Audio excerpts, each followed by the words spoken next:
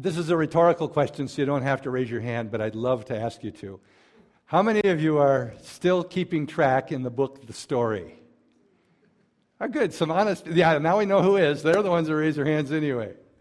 We're in chapter 25 of the story. And excuse me for using a current phrase, but it's really about Jesus' coming out party. And boy, does he come out. And in this, my title of the message is simply, who do you say Jesus is? This was the most important question. We all know Peter, and Peter was always putting his foot in his mouth. But boy, this is one of those times when he nailed it. Who do you say that I am? The most important question Peter was ever asked, and it's the most important question you will ever have to answer. Who do you say Jesus is? Because of who you say he is will ultimately determine your eternal destiny, whether you believe it or not. It will. I want to start by reading a quote from C.S. Lewis in his book, Mere Christianity, and it's a quote that many of you, I'm sure, have heard before. But just listen to this. C.S. Lewis writes, "I'm trying to prevent anyone saying the really foolish thing that people often say about him. I'm ready to accept Jesus as a great moral teacher, but I don't accept his claim to be God. That is the one thing we must not say. A man who was merely a man and said the sort of things Jesus said would not be a great moral teacher.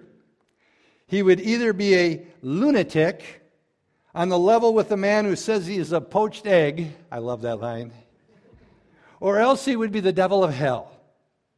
You must make your choice. Either this man was and is the Son of God, or else a madman or something worse.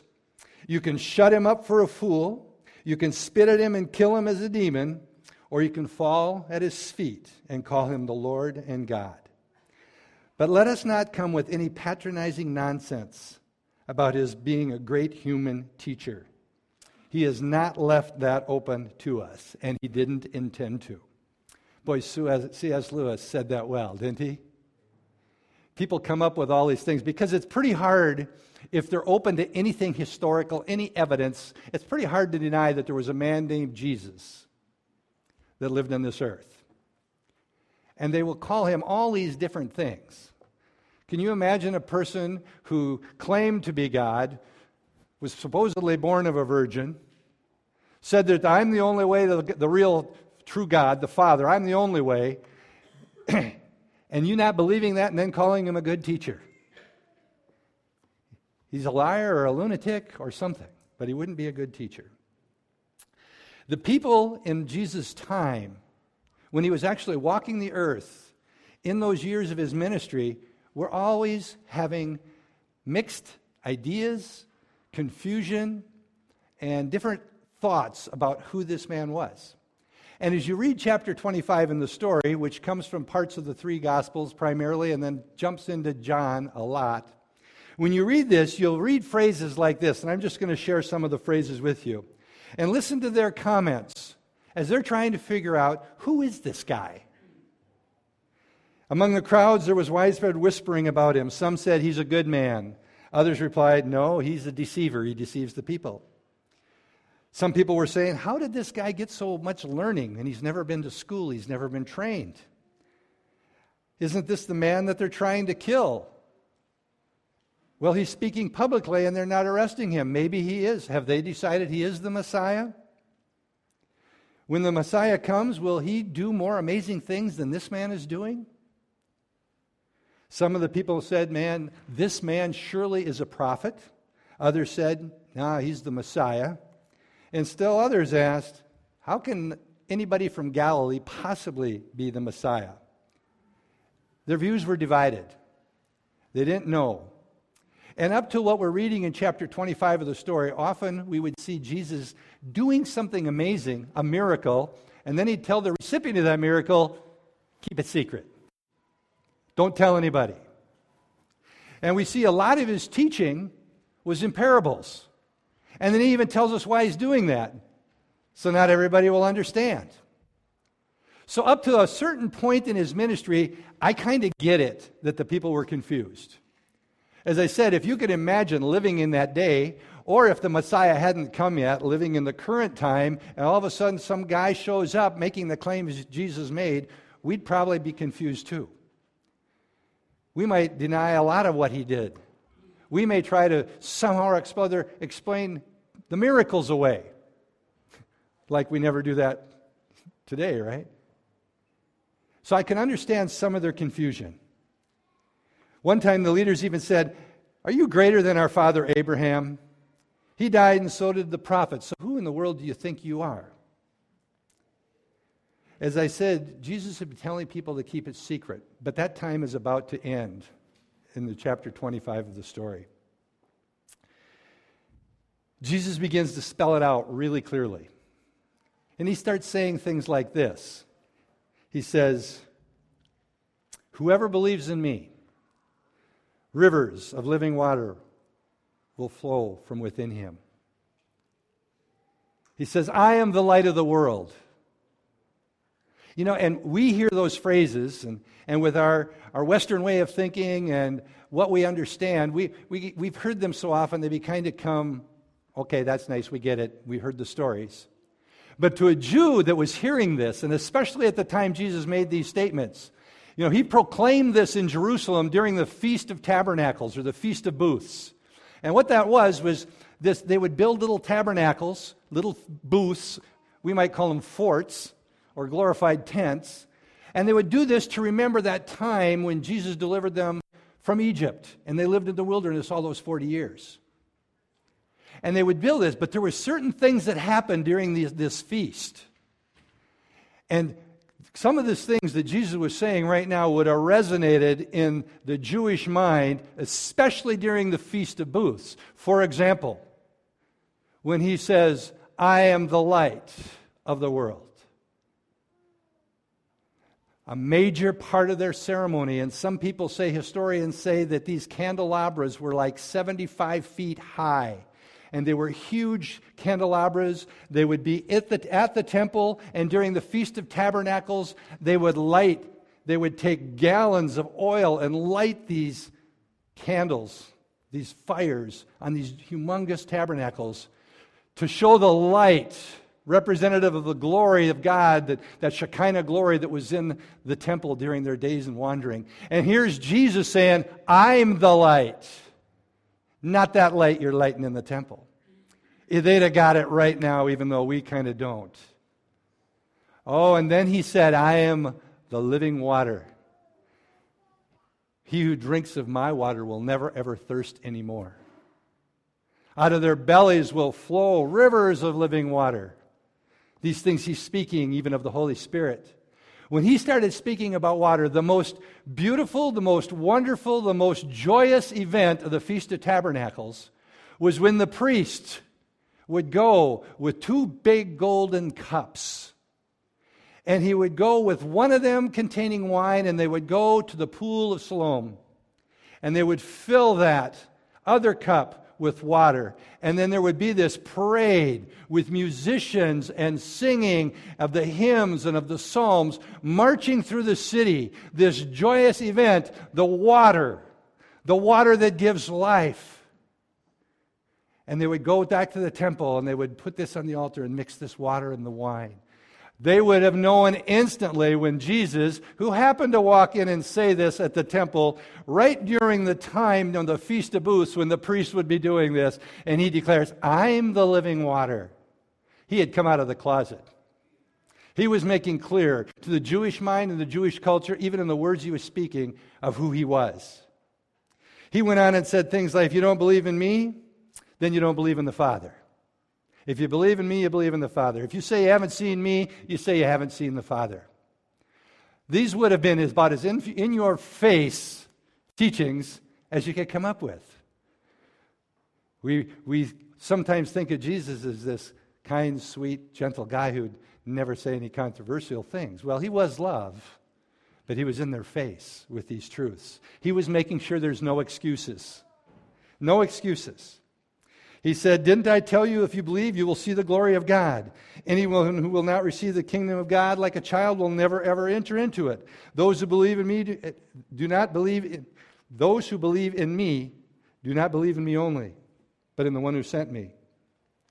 No one who believes in me should stay in darkness." And we could go on and on and on with his statements that he was making about who he was. And yet, even in spite of all this directness of Jesus, people were still confused. People were still resistant to the truth. The opinions, the messages that people were receiving, they were all over the place. And here we are, over 2,000 years later, 2,000 years of history, the Holy Spirit living and dwelling in God's people, the Word of God everywhere, and we're still confused. So much of the world is still coming up with crazy ways of denying who Jesus was, recasting who he was, redefining who he was, coming up with half-truths and mixtures. And sometimes we think, "Oh, this is new," or "this is different." Sometimes some of the things are trying to get as close to the truth as they can, but it's a different Jesus.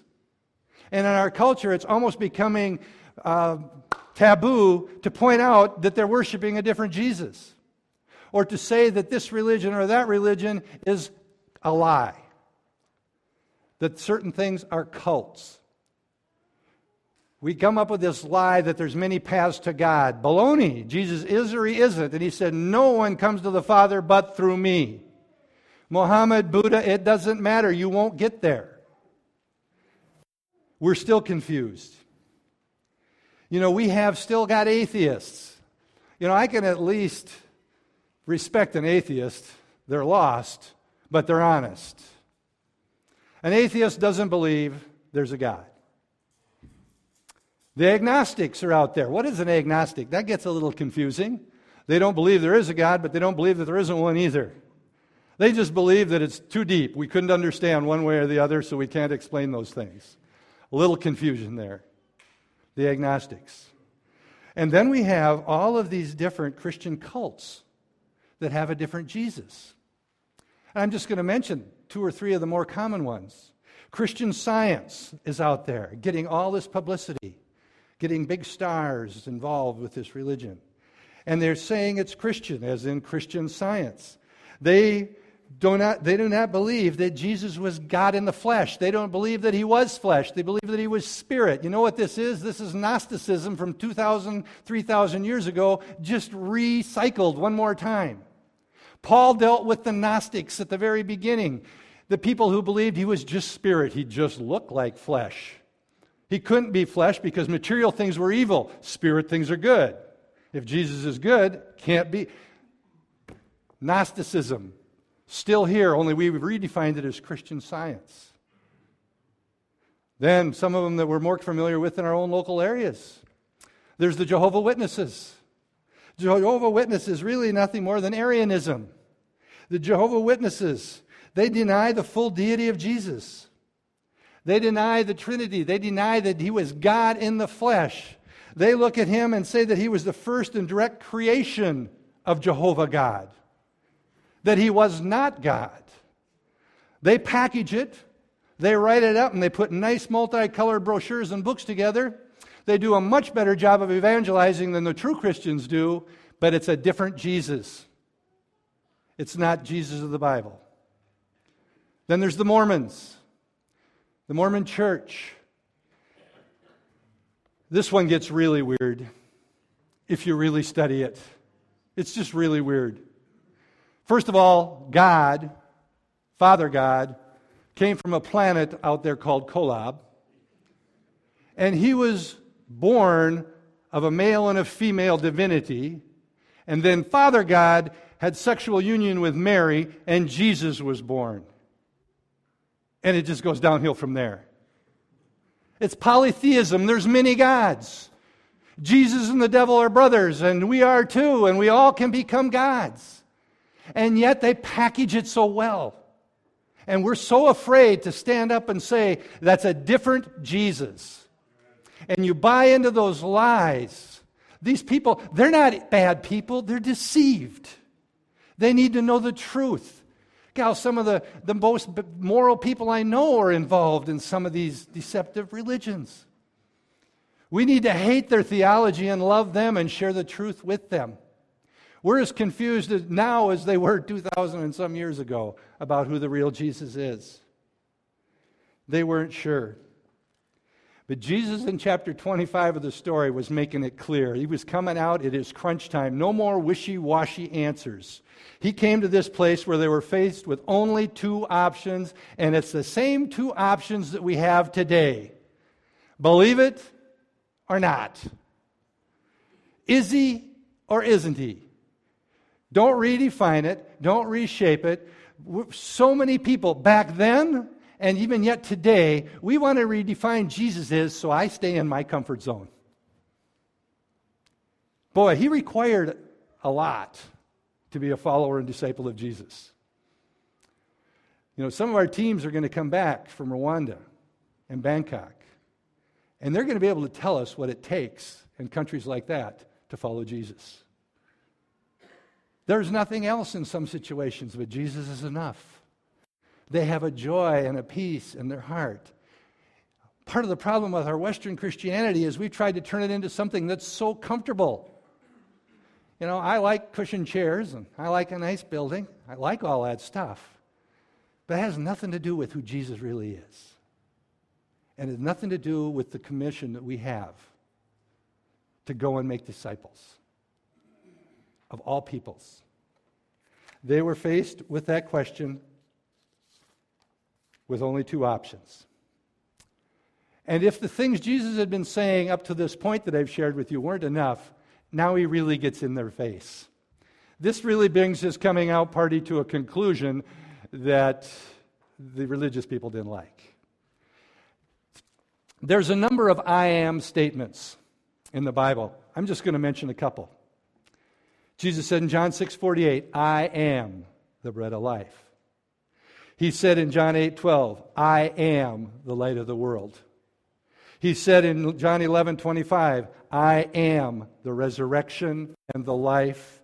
In John 8:58, he said, before Abraham was, I am. Now, we read that again with our Western way of thinking, and we miss, if we don't have a little understanding of the Jewish mindset and the Jewish culture. When Jesus would have been saying these things, I am, they were hearing what was said back in Exodus chapter 3, verse 14, when Moses encountered God and says, who should I tell them is sending me? And it says, God said to Moses, I am who I am. This is what you're to say to the Israelites, I am has sent me to you.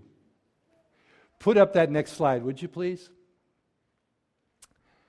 In the Hebrew, the letters across the top, we make them into English letters we're familiar with, YHWH. We hear the word, are familiar with the word Yahweh. When God said, I am, he was giving this name that we call Yahweh, or even Jehovah. And what he was saying is, I am the eternal one, the pre-existent one, the omnipotent, omnipresent one.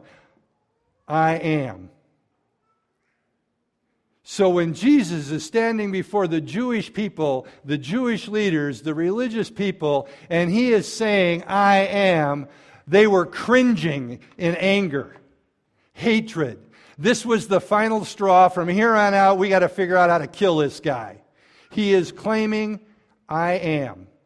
He is God. That's who he claimed to be. Who do you say that Jesus is? I'm going to read a scripture in Mark chapter 8. If you want to turn there, or it will be on the screen if it's big enough for you to read. Starting in verse 27. Notice in the first verse, it says, Jesus and his disciples went on to the villages around Caesarea Philippi. Now, Caesarea Philippi was kind of in the northern part of what we would think of as Israel, up north of the Sea of Galilee. And it was a region and there was a city. And they called it Caesarea Philippi. This guy named Philip planted this city. And it was a mixture of cultures, Greek gods, idols, idol worship, all kinds of gods, all kinds of theologies, if you would, those words. And this is the area, this is the culture they're near. And I point that out so that we understand, it gives, to me, more significance to the questions Jesus is saying and asking to Peter and his disciples. So he says they're around the villages around Caesarea Philippi. And on the way he asked them, "Who do the people say that I am?" And they replied, "Some say you're John the Baptist. Some say you're Elijah. Still others say you're one of the prophets." And another scripture will say Jeremiah. It's basically, they got a little bit right. All those guys had died, and I guess they were resurrected or something. They were believing something. But he was none of those things. And Jesus says, "But what about you?" And that's the question that's really relevant. What about you? What about me? Who do you say that I am? And Peter answered, "You are the Christ. You are the Messiah." And when this event actually took place, Jesus had not came out publicly yet. And notice the next verse. Jesus warned them not to tell anyone about this. Peter had nailed it. He had gotten it right. But it wasn't time for it to be made public. And then Jesus goes on in verse 31. It says, they began to teach them that the Son of Man must suffer many things. He is still working with his disciples, trying to get them to truly grasp and understand the Messiah as he truly is, not of their preconception that we talked about last week. The Messiah isn't coming in as a mighty warrior on a great big white horse, wielding a sword, leading a mighty army. He starts to teach them. What does he teach them? That the Son of Man must suffer many things. That he will be rejected by the elders and the chief priests and the teachers of the law. And that he must be killed. And after 3 days, he'll rise again. Verse 32 says he spoke plainly about this. That word plainly really means clearly. No more parables. Now with these guys, now with the disciples. He says, I'm speaking clearly, I'm speaking plainly. This is who I am, and this is what I'm called to do. This is part of God's upper plan, upper story, his heavenly story. And he says, Peter comes on. He hits it so right on the nose when he says, you are the Messiah, and within seconds, he blows it. Don't you love Peter? Should be all of our middle names. Michael Peter, John Peter, Luann Peter, you women too. All of us. Man, 1 minute we are right there, and the next minute we're somewhere back there or someplace messing up. What does Peter do? I notice in this particular gospel, he says Peter kind of took him aside. I mean, the words mean he reached out and he put his hand, like you sometimes want to grab somebody by the shoulder and say, shut up. That's what he did. He reaches out and he takes hold of Jesus. And he begins to rebuke him. Think about this for a second. You are the Messiah. Let me rebuke you. We do the same thing when we try and straighten out God. When we want him to do it our way because he got it wrong. In our time when he's not quick enough. We do the same thing as Peter. Makes me so upset with myself, but we do it. Jesus turns and he looks at his disciples and he rebuked Peter and he says, get behind me, Satan. He said, you do not have in mind the things of God, but the things of men. For those of you that have been in part of this series, we've been talking about the upper story and the lower story. God's upper plan of redemption, of restoring and reconciling unity, intimacy with his church. And then lower story of man, what's taking place down here. And so many times in this process, we see the upper story and the lower story in conflict. And this is one of those times. God is saying, you've got your mind all messed up. You're not thinking on my upper story. You're trying to live in your lower story, and you're wrong. In God's upper story, the plan of redemption is beginning to unfold for the final act. And Satan, get behind thee, Satan. I don't believe he was calling Peter Satan, not for a second.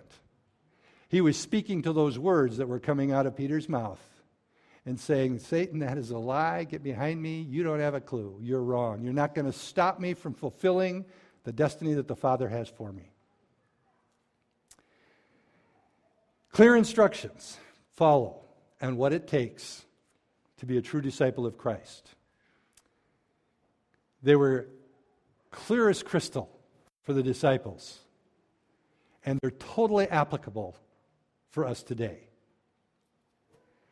Starting in verse 34, then he called the crowd to him along with his disciples and said, and listen to this verse, if anyone would come after me, he must deny himself and take up his cross and follow me. For whoever wants to save his life will lose it, but whoever loses his life for me and for the gospel will save it. What good is it for a man to gain the whole world, yet forfeit his soul? Or what can a man give in exchange for his soul?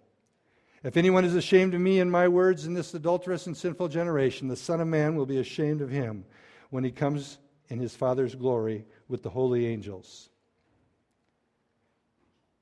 Again, to a first century Jew, this would have a meaning that they couldn't miss, that we might miss. To a first century Jew, remember, their religion, their rules, their requirements, everything was so established, so traditional. And Jesus would often use the law, the Mosaic law, use parts of the law, use the feasts like he did the Feast of Booths or Feast of Tabernacles. He would use Passover. He would use all of these things to drive home his message. And that's what he did right here in those verses I just read from 34 to 38. Do you know what a proselyte is? A proselyte Jew would mean, proselytize means we're going to try to bring them from wherever they're at to our religion. And they had a pattern set up for the people because there were Greeks and there were other foreigners who wanted to become Jews, who wanted to embrace Judaism. And they had a system in place. Here's how you do it. 1, 2, 3, 4. Here's how you do it. These are the conditions that must be met for you to become a proselyte Jew. And Jesus is nailing his teaching for all of us in the minds of the Jew right now with what he just said. So I'm going to look at those 4 conditions that were required for a non-Jew to become a Jew. First one, and I'm going to use it based on Scripture, verse 34 that I read, especially this part of the verse. If anyone would come after me, he must deny himself, take up his cross, and follow me. The 4 conditions are right in that verse. And the first condition was this, based on if anyone would come after me, a proselyte had to come to meet the requirements of the Jewish religion voluntarily. Nobody forcing him, nobody deceiving him, nobody tricking him into becoming a Jew. Voluntary. Jesus starts in that verse 34 and says, if anyone would. Voluntary. If anyone wants to. Here's what it's going to take. Voluntary. You ever wanted to make somebody become a Christian so bad you just about hit them over the head with the Bible, tied them up and drug them to church? How did it work for you? It doesn't work very well for me. It's voluntary. The Holy Spirit has got to soften and open their heart. And then the Lord will allow us to be the ones who can share the good news of the gospel. And we might even be the ones that he'd allow us to lead them into a relationship with Christ. But really it doesn't have much to do with you or me. It has to do with what God is doing and them voluntarily receiving the gift of salvation. So when Jesus says, if anyone would come after me, the Jew's mind, first step of becoming a proselyte Jew. First step, voluntary. And then in that verse it says he must deny himself.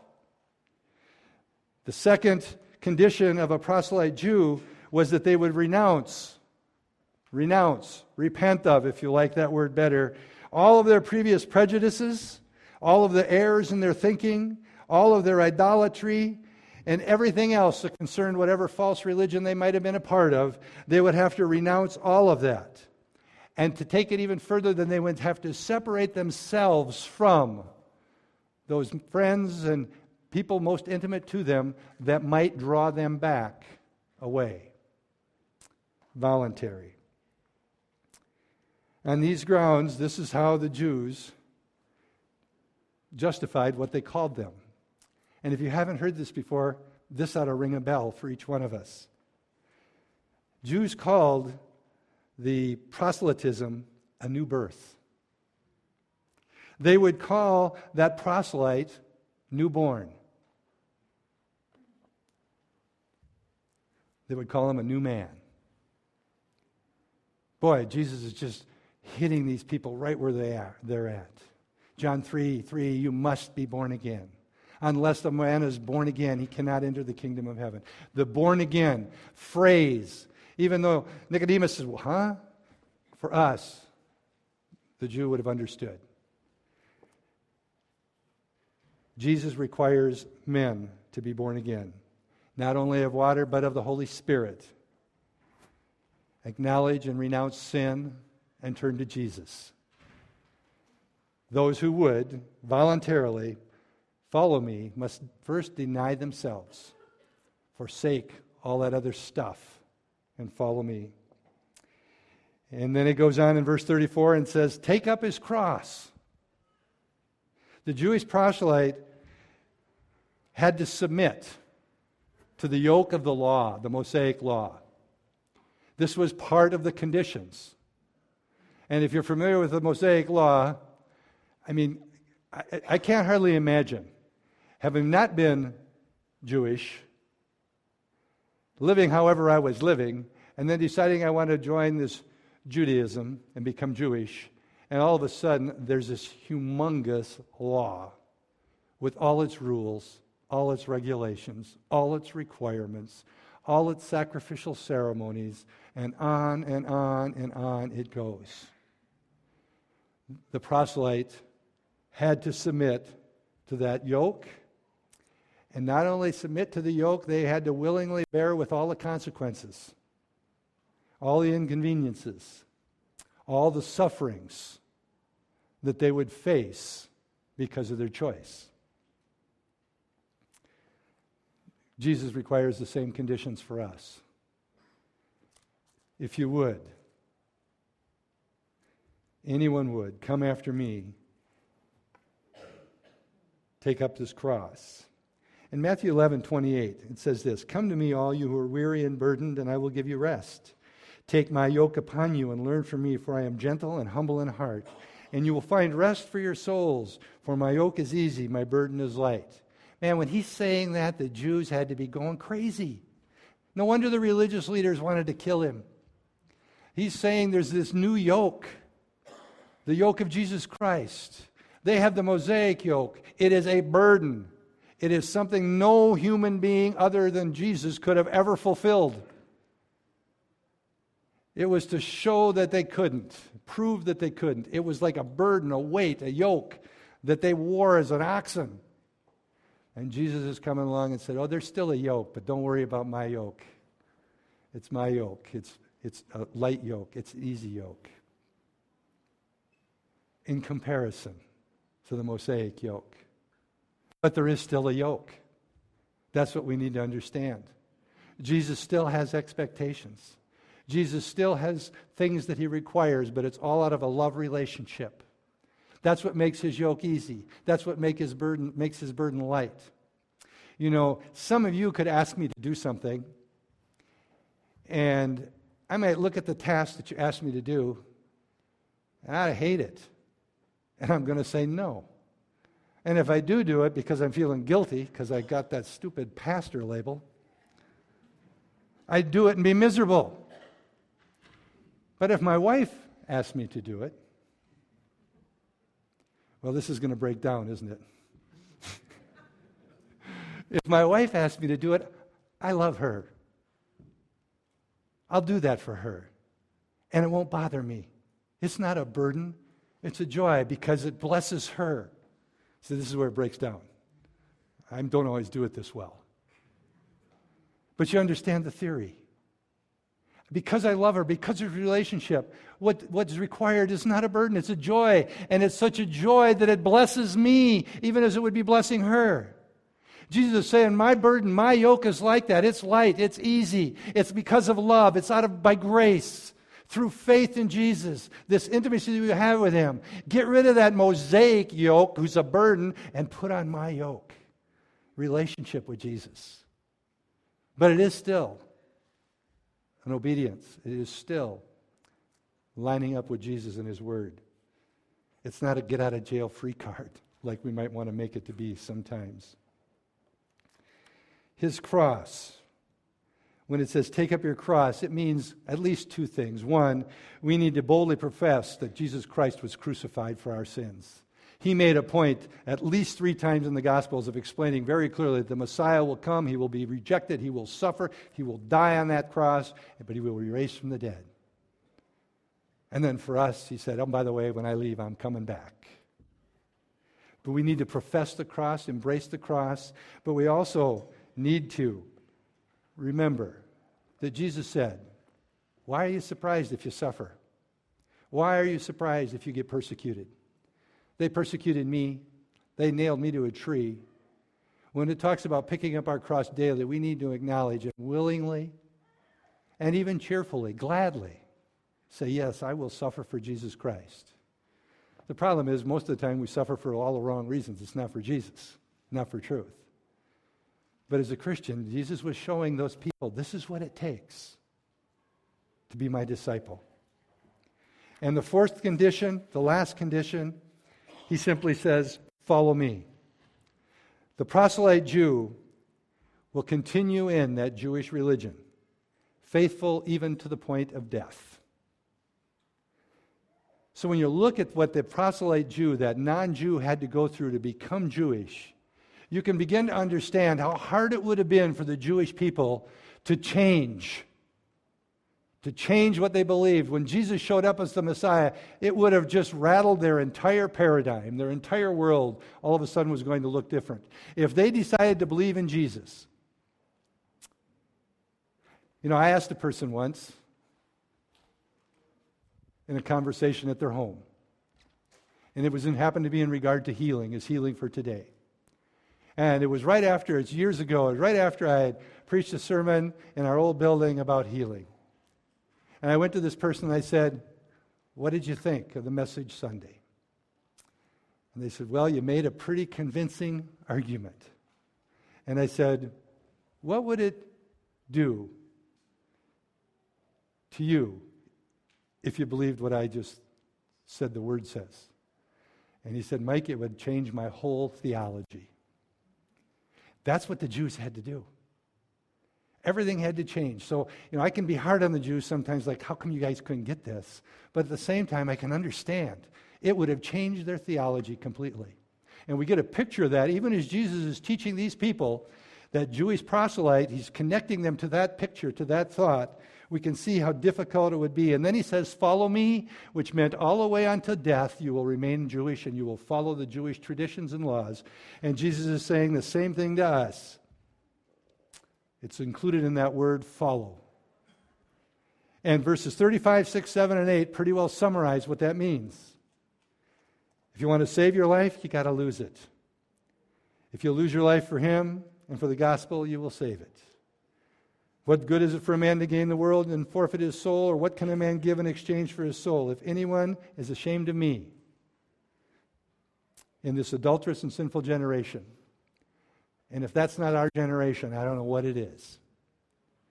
Anybody who's ashamed of me and my words, how often are we afraid to speak the Word of God in our culture when the culture is directly contradicting the Word of God?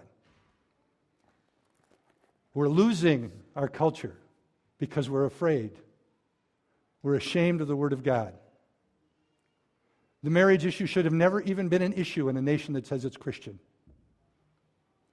The Bible clearly says marriage is one man, one woman for life. And voices are silent. All life is a gift of God. Abortion is rampant. And you could go on and on and on. We need to walk in love. Don't ever forget that. But we need to speak the truth in love. If the church becomes silent, the culture will be lost. That's all there is to it. I may have shared this, and it's kind of a rabbit trail, but a real quick one. At a seminar I was at a few weeks ago, they talked about the millennials. Basically, they just define it this way: anybody under 40. All of you over 40, you're like me, you're part of the baby boomers. Our time has come and gone. There's 85 to 88 million millennials in America. Defining Christianity this way, or going to church, regular church attendance this way. They defined it themselves. And they said, regular church attendance is when you go 6 or 7 times a year. You're all regular church attendees. Hallelujah. They said, how many of you are regular church attendees by your own definition? Out of 88 million, 7.5% said they were regular church attendees. When the polling people defined regular church attendance as attempting to go once a week, out of 88 million millennials, less than 1% said they are regular church attendees. What does that look like? It looks like Europe. That's where we're headed if we don't reach out to the millennials. Sometimes people my age might wonder, why are we doing some of the things we do in this church? Because it's not the way we used to do it. Because we want to reach the millennials. The message will never change, but the method has to change. We need to be willing to follow Jesus. We need to lay down some of our sacred cows, some of our things that don't matter one bit when it comes to salvation and the essential doctrines of Christ. That part of us has to die so that others can live. And Jesus, when he was explaining this, he says, follow me.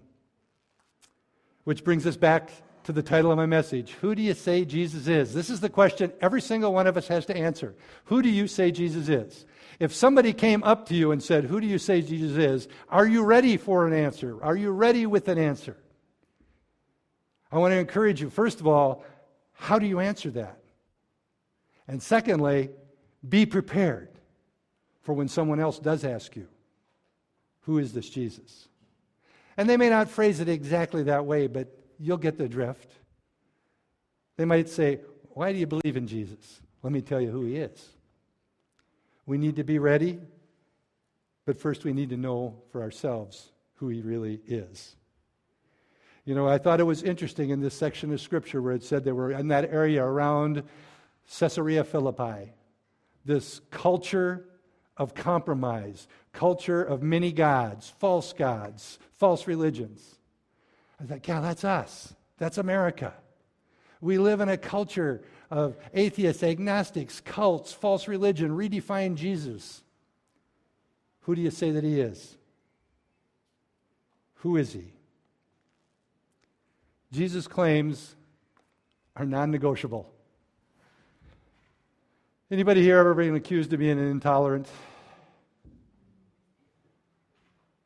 Well, if you haven't, I'm a little concerned. We want to love people, but Christianity is very intolerant in terms of truth and who Jesus is. I'll compromise on lots of things. The volume on the music, for example. I don't like it, but I'll compromise. But there are certain truths we cannot compromise on. And we will be intolerant. And we are going to be called all those things and more. We're going to be called homophobes. We're going to be called bigots. We're going to be intolerant.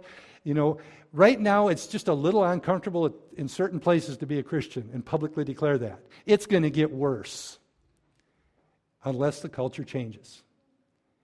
And the Holy Spirit and God's church are the only thing that's going to change it. We need to know who Jesus is. And we need to know that it's not open for negotiations. The choice is still simple. It's the same one. Either believe it or don't believe it. Jesus is the only source of eternal life then, just like now. God's upper story plan of redemption. We've been spending all these weeks working towards this. This is it. Jesus. His upper story plan of redemption and reconciliation, of drawing the world back to himself in Jesus Christ. And we're the carriers of that message. I hope none of us are considered wishy-washy when it comes to our answer who Jesus is. I hope that none of us are half-hearted in sharing who Jesus is. And I hope you're not redefining who he is to keep you comfortable. Because what that usually means is there's certain issues in my life that the Holy Spirit's putting his finger on and it's being identified as sin or compromise or wrong priorities. So I just redefine things a little bit so I'm okay.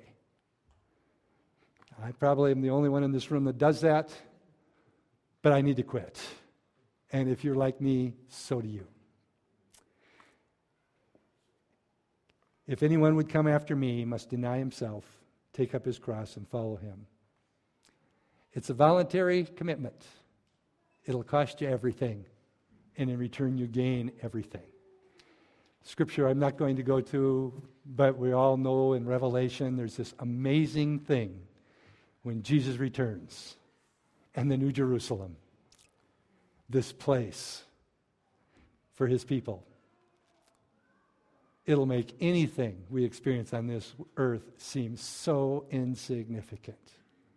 Let's pray. Father, we thank you and praise you for your love, mercy, and compassion for your people. God, that you revealed how you feel about us when you went to that cross. God, I pray by your Holy Spirit and the power of the Holy Spirit, we will be able to reveal to you the depth of our love and the way that we walk out this life as a Christian, a follower of Jesus. Lord, I pray that if there's anybody here, even this morning, that has never made that commitment, never received the gift of salvation, never acknowledged their sins or need for a Savior, I pray the day would be the day that your Holy Spirit opens their heart and that they would voluntarily receive the gift of salvation through Christ. And for all of us, Lord, I pray that we would give freedom to your Holy Spirit to really mess with us. Arrange our life. Show us those areas of our lives that are just not right with you. And grant us the grace to confess those things and get back on track with you. Help us to be ready in season and out at all times to tell people who Jesus is and to be able to defend that position. And Lord, I pray now that as we go our separate ways, first, Lord, I pray you would bless the food that we're about to eat. Bless those who have prepared it, are going to serve it. And Lord, I pray you would go before each of us this week, that we would walk truly as your ambassadors, and that we'd be aware and we'd be alert to all those divine moments that you give us to share Jesus with the world around us. We ask all this in Jesus' name. Amen.